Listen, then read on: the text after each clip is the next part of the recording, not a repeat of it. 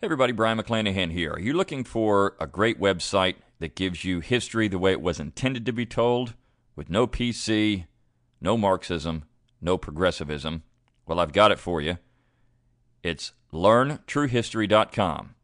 That's LearnTrueHistory.com. Learn history from great professors who don't sugarcoat it for you. This is not for your delicate flowers.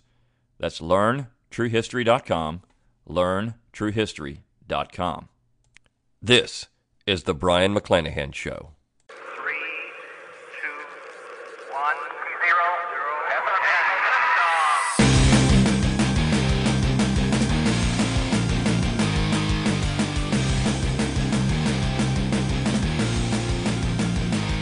0. Welcome back to the Brian McClanahan Show. This is episode 85. Glad to have you back on the program. Glad to be here. Before we get started, I want to remind everyone that if you like this podcast, please share it around social media. And you can find me on social media by liking me on Facebook. Just go out and search for Brian McClanahan. It's Facebook, Brian McClanahan, Brian with no. Or you can follow me on Twitter or like my YouTube page. Also, you can go to my webpage, brianmcclanahan.com. Give me an email address, and I'll give you a free ebook and free audiobook of Forgotten Founders. So it's painless, and I'll send you an email here and there. You're probably going to get a few more in the upcoming months because my forthcoming How Alexander Hamilton Screwed Up America is released on September 18, 2017. And I'm glad to say that the promotions are done for that. So they're ready to go. What I mean by that, they're done. They're ready to go. And you can go out and get those. So first and foremost, the exciting thing about this book, and I'm very excited to announce this, that Ron Paul has written the foreword. So if Ron Paul endorses it, you got to get it. And you can get some bonuses by pre-ordering the book. Now, I will make this easier probably by the end of the week to do this. But for right now, if you go out to your favorite retailer and you buy a copy, pre-order a copy of the book, and you send me an email at blamehamilton@gmail.com. The email is blamehamilton@gmail.com. I will send you, if you order one book, I will send you the ebook, The Jeffersonian Solution, written by yours truly. If you order two or more, pre-order two or more books, not only will you get the free ebook, The Jeffersonian Solution, you will also get a 6-lecture course on Alexander Hamilton. That is only available for people that pre-order two or more of How Alexander Hamilton Screwed Up America. So, if you do both of those, take a screenshot of your order from wherever you order it from, attach that to the email, blamehamilton@gmail.com, and I will send you that stuff.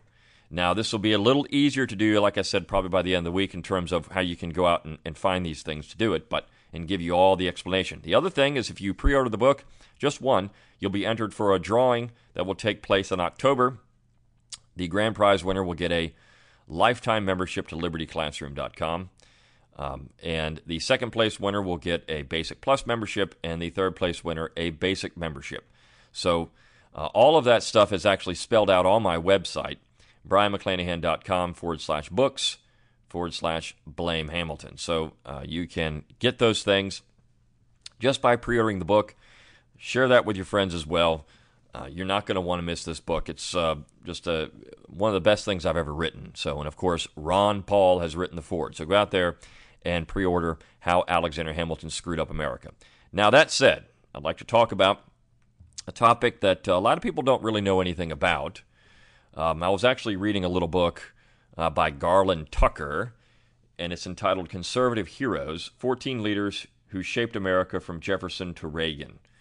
Conservative Heroes by Garland Tucker III. It was published by ISI, and it's an interesting little book. And of course, Clyde Wilson and I wrote Forgotten Conservatives in American History about 3 years or so before this book came out. So some of the people in here are exactly the same.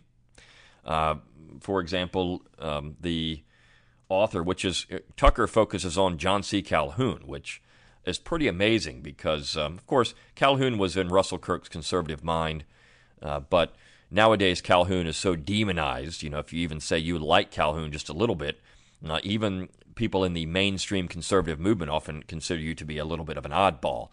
But Garland Tucker actually has a nice little chapter on Calhoun. He also has a pretty good chapter on Nathaniel Macon and John Randolph, which is which is interesting. Of course, Randolph is also in the conservative mind, and I wrote about Nathaniel Macon in my politically incorrect guide to the Founding Fathers.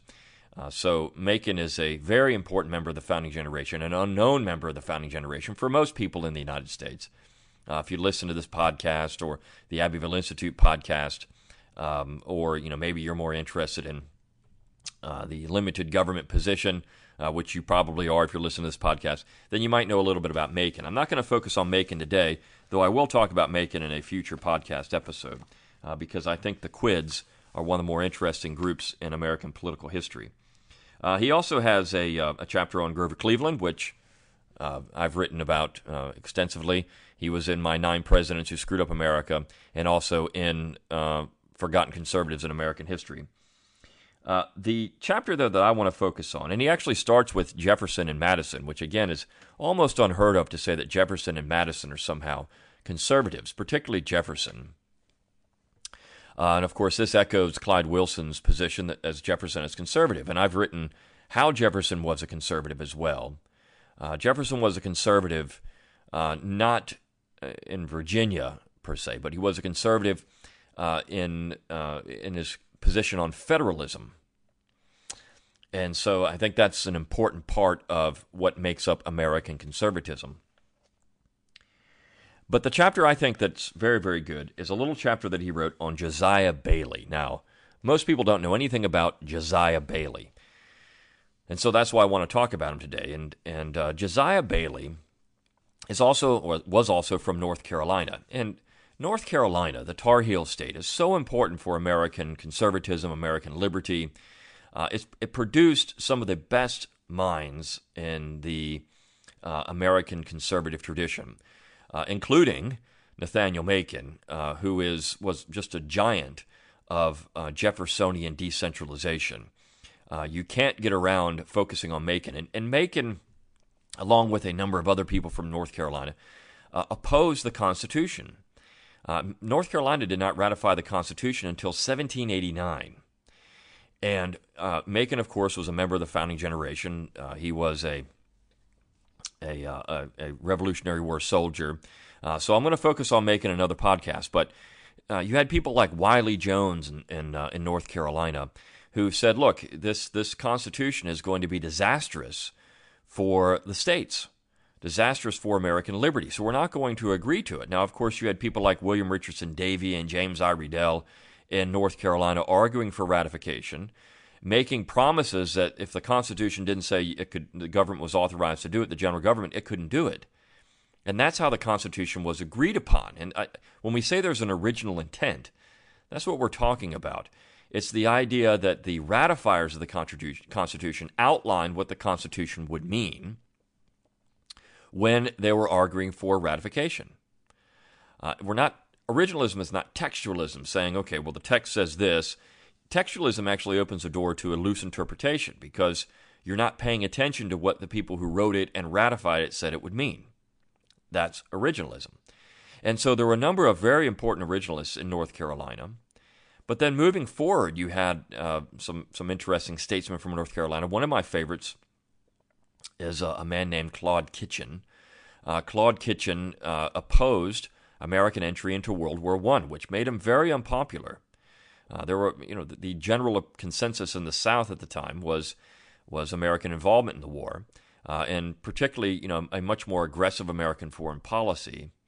So Claude Kitchin was against that kind of stuff and actually lost his seat in Congress because of that. But you had a number of interesting people out of North Carolina. Another one of my favorites from North Carolina is Senator Sam Ervin, who followed up, Bailey a little bit later on. But I wrote about Sam Ervin in Forgotten Conservatives. Sam Ervin was a giant of American constitutionalism. He's often, painted with, the very negative way because of his opposition to civil rights. But Sam Ervin then became a darling of the left when he went after Richard Nixon during the Watergate scandal. So Sam Ervin is one of the more interesting members of that mid-20th century Congress. And I think one of the more important people that we should focus on. He wrote a number of interesting little books after he retired, and he actually came out with a record an LP. And so maybe I'll do a podcast on Sam Ervin at one point too, because he's just a funny guy. And not just that, a real giant of legal thought. But Josiah Bailey is often forgotten, really unknown, outside of people who are political junkies. But Josiah Bailey is a person that we should all pay attention to. Josiah Bailey, like a lot of Southern politicians of the day, of course he was a Democrat because basically in the South you had one-party rule, essentially from the end of what's called the end of Reconstruction, the 1870s. I would suggest Reconstruction was ongoing, still ongoing. But, the period that we often consider the end of Reconstruction, 1877. Historians like a nice, tidy, neat, cutoff date. 1877, we're out. So the Democrat Party was the only party in the South after that, for the most part. And so Josiah Bailey was a Democrat. And like a lot of Democrats, he became a progressive in the late 19th and early 20th century. And the shift there, of course, was William Jennings Bryan and the move for the Democrats from a more conservative, Cleveland-based party to a little more liberal, progressive-based party. But I think sometimes that's a misnomer. What the Democrats really were in the late 19th and early 20th century, when you look at progressivism at the time, they had decided they were going to use the apparatus of the general government to get back at New England. And I think that's very clear when you look at things like the Glass Act, when you look at Carter Glass of Virginia, Henry Stegall of Alabama, Oscar Underwood of Alabama. When you start looking at these people, Henry Delamar Clayton of Alabama, when you start looking at some of the legislation that came out in that Wilson period, when Woodrow Wilson was president, a lot of it is based on the idea that the fusion of government and finance capitalism is a bad thing. So I think libertarians would agree with that. Libertarians are not anti-capitalism, but certainly many libertarians bristle at the idea of a central banking system and a fusion of government and finance capitalism. It's a bad thing. And so these Democrats who were progressives were looking at it in the exact same way under Jeffersonian principles. That was the important thing. It's just that they had dropped their distrust for the central government, and it's almost like what they were saying is, look, you created this monster New England, so we're going to use it against you in regulating the tar out of this fusion of government and finance capital, banking. And of course, you can go back to people like John Taylor of Caroline for that particular position. Taylor was more Jeffersonian than Jefferson himself. And so when I mention our book, Forgotten Conservatives, it's a much superior book because of our chapters on several people that Tucker misses, including John Taylor of Caroline. So I think if you want to get, I would recommend getting this Conservative Heroes. It's I think you can get it pretty cheap now, but get our book as well, Forgotten Conservatives in American History. I think you'll be much more pleased with that particular book. Now, let's talk about Bailey and what happens. So Bailey is elected to the Congress during the Wilson administration, and he is, very much a pro-Wilson Democrat. He led the Wilson campaign in North Carolina, and then of course he was a lawyer. So after Wilson's out, Bailey goes back to practicing law, and he's elected to the U.S. Senate in the 1930s. And, of course, he supported Franklin Roosevelt, as did most progressive Democrats. Now, the other interesting thing about Roosevelt, about this period of time, is that Roosevelt's platform, the Democrat platform in 1932, actually called for tax cuts and spending cuts. Because, Roosevelt was running around saying the real problem with the government, the real problem with the Great Depression in 1932 was that the Hoover administration was taxing and spending too much. So we need to cut taxes, cut spending, and save the economy that way. Now, of course, that would have been accurate. That's exactly what needed to happen. And Josiah Bailey bought it.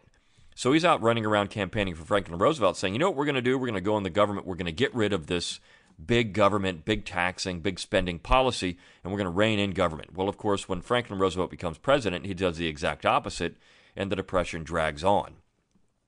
So Bailey in the Senate became an immediate opponent of Franklin Roosevelt in some ways.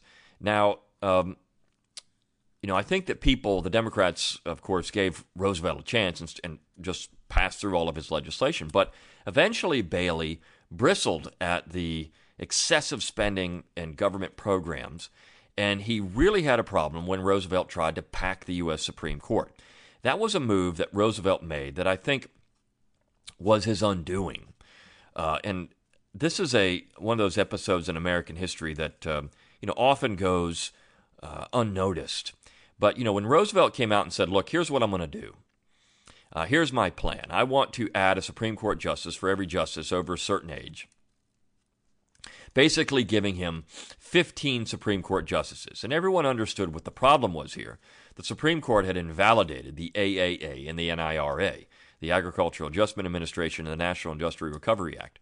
He had invalidated those pieces of the court had invalidated those pieces of legislation, and Roosevelt wanted to get back at the court. They were blocking his New Deal. And so this was a way to do it. Now, Congress certainly has the authority to enlarge or shrink the court. A lot of people don't realize that. If the Congress wanted to rein in what the federal court is doing, well, they could just abolish the entire federal court system except for the Supreme Court. Why not? I mean, this is the remedy that Congress can actually have, and I've talked about that on this podcast before. If you want to do in the federal court system, well, just get Congress to do it. They could abolish the Ninth Circuit Court, for example.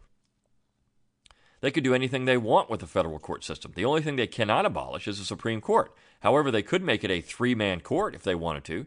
They could get rid of 6 justices. The Congress has all the authority over the court. The court is actually the weakest branch of the 3 branches of the general government. The Congress is the most powerful constitutionally. The Senate has extreme checks over the executive branch if it wanted to exercise those checks. So the Congress has all the authority, and it could do whatever it wanted. But the problem is we've got an executive and judiciary government. And, of course, why did that happen? Well, you can read how Alexander Hamilton screwed up America, and I get into all that. It's Hamilton and then 3 federal judges. And the states, of course, also were a check on the whole system, and they've been rendered impotent by Hamiltonianism. So Bailey recognizes this is a problem. The executive branch is off the rails now, and something needs to be done. And so he helps lead the fight against Franklin Roosevelt's court packing scheme. And, of course, that does not endear him to the president. But the other thing that happens is in 1937, Bailey issues something that's now known as the Conservative Manifesto. And essentially all this was a 10-point plan that was published in the Washington Post. And all it was going to do is say, look, this is what we need to do in the general government. These are the principles that we need to rely upon in the Congress, and we need to get back to real fiscal restraint. Now, this thing was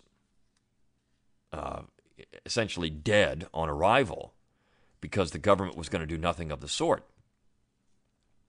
But it showed that Bailey was willing to break ranks. I mean, most of the Democrats were still supporting the New Deal and big government, big spending. But Bailey had kind of gotten to a point where that was not going to be acceptable anymore. And it's also interesting because this was a bipartisan manifesto. He had Republicans sign on to it, Democrats sign on to it, mostly Southern Democrats sign on to this thing. And of course, it's a precursor to what's eventually going to happen in the South when the Southern Democrats will become Republicans and break ranks and buck history and become Republicans. But the Conservative Manifesto, and I'm going to read some of the points, and actually Tucker does a pretty good job in describing the manifesto.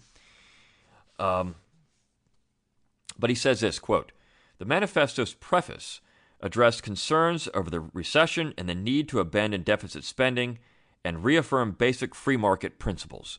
So that's the other interesting thing about the Franklin Roosevelt administration.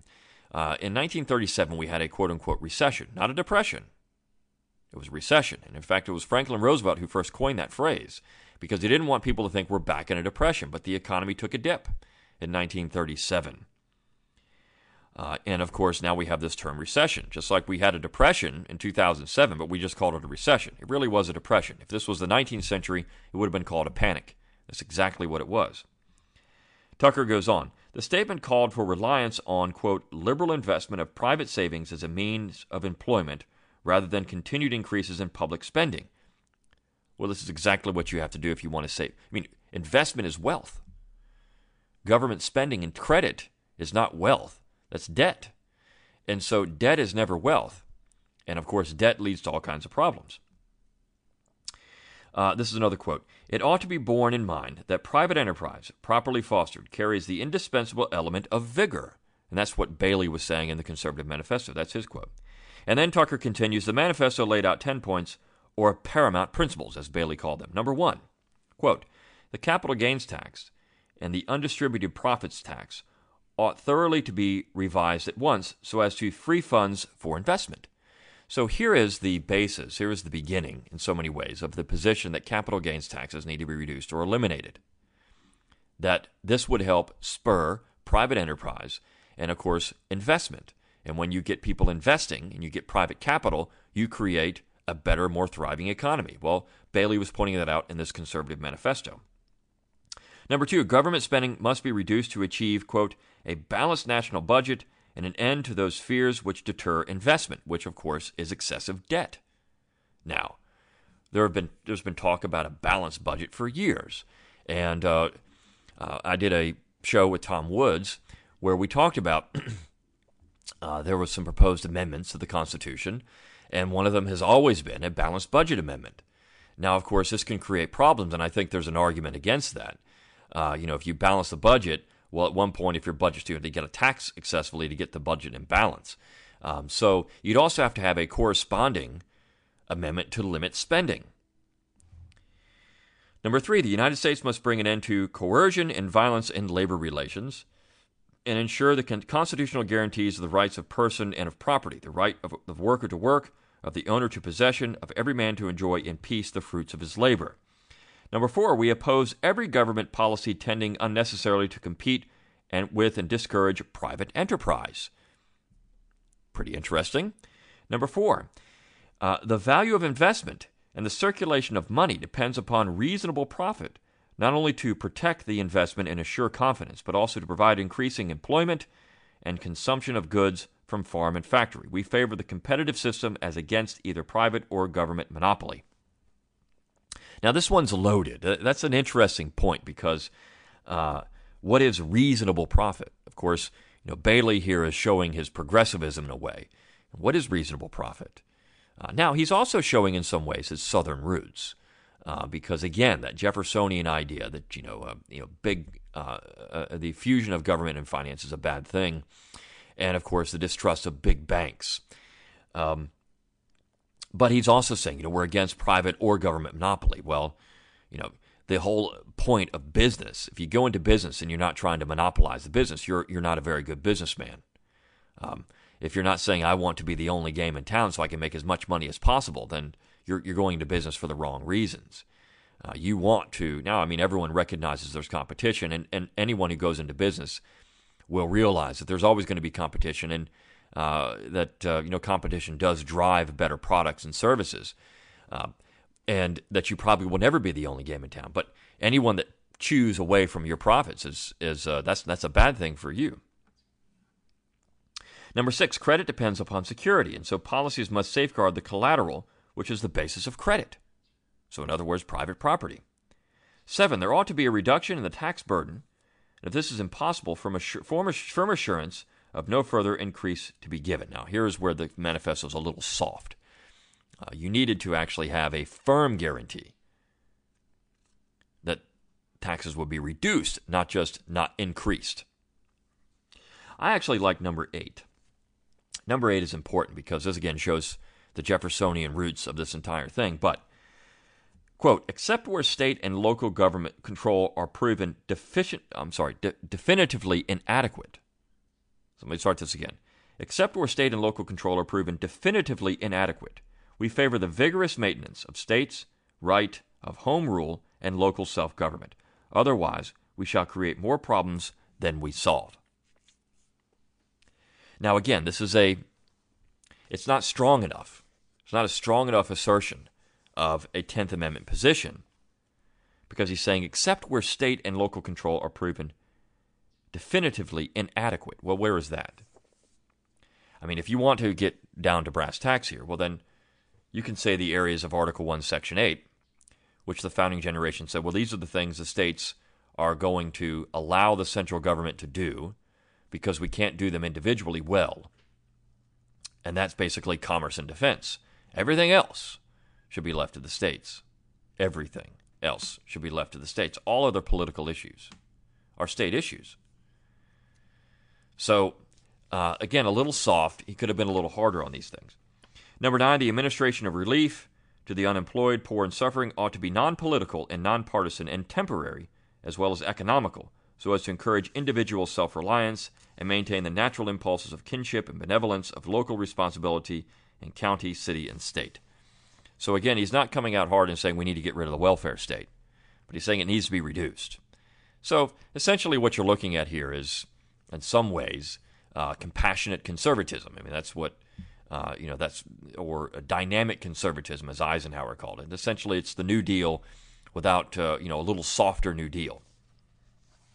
And finally, we propose to preserve and rely upon the American system of private enterprise and initiative and our American form of government. It is not necessary to claim perfection for them. On the record, they are far superior to and infinitely to be preferred to any other so far devised. They carry the priceless content of liberty and the dignity of man. So the manifesto is soft. But of course, it's interesting because here you've got Josiah Bailey breaking ranks from the Democrats. I mean, that was a difficult thing to do in 1937. The Democrats controlled every vestige of the federal government. And so you're coming out and saying, I'm going to join hands with Republicans and say that the Democrats are going too far in their advocacy of big government, big spending, the New Deal, et cetera, et cetera. And you also see in this manifesto some of the origins of more modern conservatism. There are a couple of points that I think are fantastic in that manifesto, though, that at least somebody is restating them. And that, of course, was number 8 with the statement of federalism, because that's what that is. And also the statement that, what we need a balanced budget, we need to rein in spending, we need to have a firm discussion on cutting taxes, and the fact that recognizing that government does not create jobs. Government does not create a sound, vibrant economy. Only private investment can do that. Only private property can do that. Credit is not wealth. And I think, if you look at America from 1913, when the Federal Reserve was created, until now, and of course, Southerners resisted that Federal Reserve. One of the more famous was Arsene Pujo of Louisiana, the Pujo Commission, which went out and attacked the proposal. But when you look at this Jeffersonian critique of America, I think that's the interesting thing about Jeffersonian conservatism, and John Taylor John Taylor of Caroline was right on here. It's big banks and big government, but more important, the fusion of big banks and big government. That's a real problem, and of course, the Federal Reserve is just that. But moving forward, this is what we've had. We've had an expansion of credit, and credit has been the enemy. And so now people would say, well, credit's good because look how much wealth people have. They have so many things. We can buy stuff. But of course, the argument against that is malinvestment. The overexpansion of credit creates debt, and debt creates inflation. And now we have a debt that can never be serviced. And in short order, just servicing the debt is going to assume the entire federal budget. We're almost at a tipping point where and I think you could argue that we are at a tipping point where there's no turning back. The only remedy is default. And so then what's going to happen? But when you look at 1937, you say people were warning. The signals, warning signs were there. People were saying, wait a second here. We can't keep on doing this. And of course, the debt was far less than it is today. One thing you can say that's negative about the Grover Cleveland administration, he kept signing off on budgets. He had your first $1 billion Congress at that time. And Cleveland, of course, signed into law the creation of the Interstate Commerce Commission, among other things. So, it's interesting to note that here you have 1937. You have Josiah Bailey saying, enough is enough. We got to stop. And of course, here we are, 70 years later, 80 years later, actually, and it's only gotten worse. But I think it's important to go back and find these people who were actually, turning on the red light and saying, wait a second, put the brakes on this thing. This thing is out of control.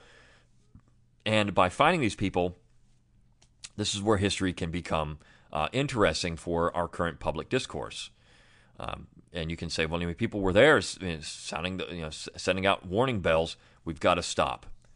And of course, that's without question, it needs to stop.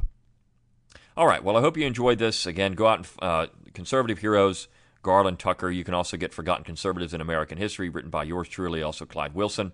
And don't forget to go out and take advantage of the promotions, the giveaways that I have for how Alexander Hamilton screwed up America. Again, how you do that is you send me a screenshot of your purchase of your book from Amazon, Barnes & Noble, wherever you can buy it. Also, ebooks count for that. If you want to buy the Kindle version, pre-order that. You can do that as well. Just send your screenshot to blamehamilton@gmail.com, and I can shoot you over. If you order one, you get the ebook, The Jeffersonian Solution. If you order two or more, you can not only get the ebook, you also get the 6-lecture course, and you get registered for the drawing for the master level membership to Liberty Classroom for the grand prize. So you're going to want to do that.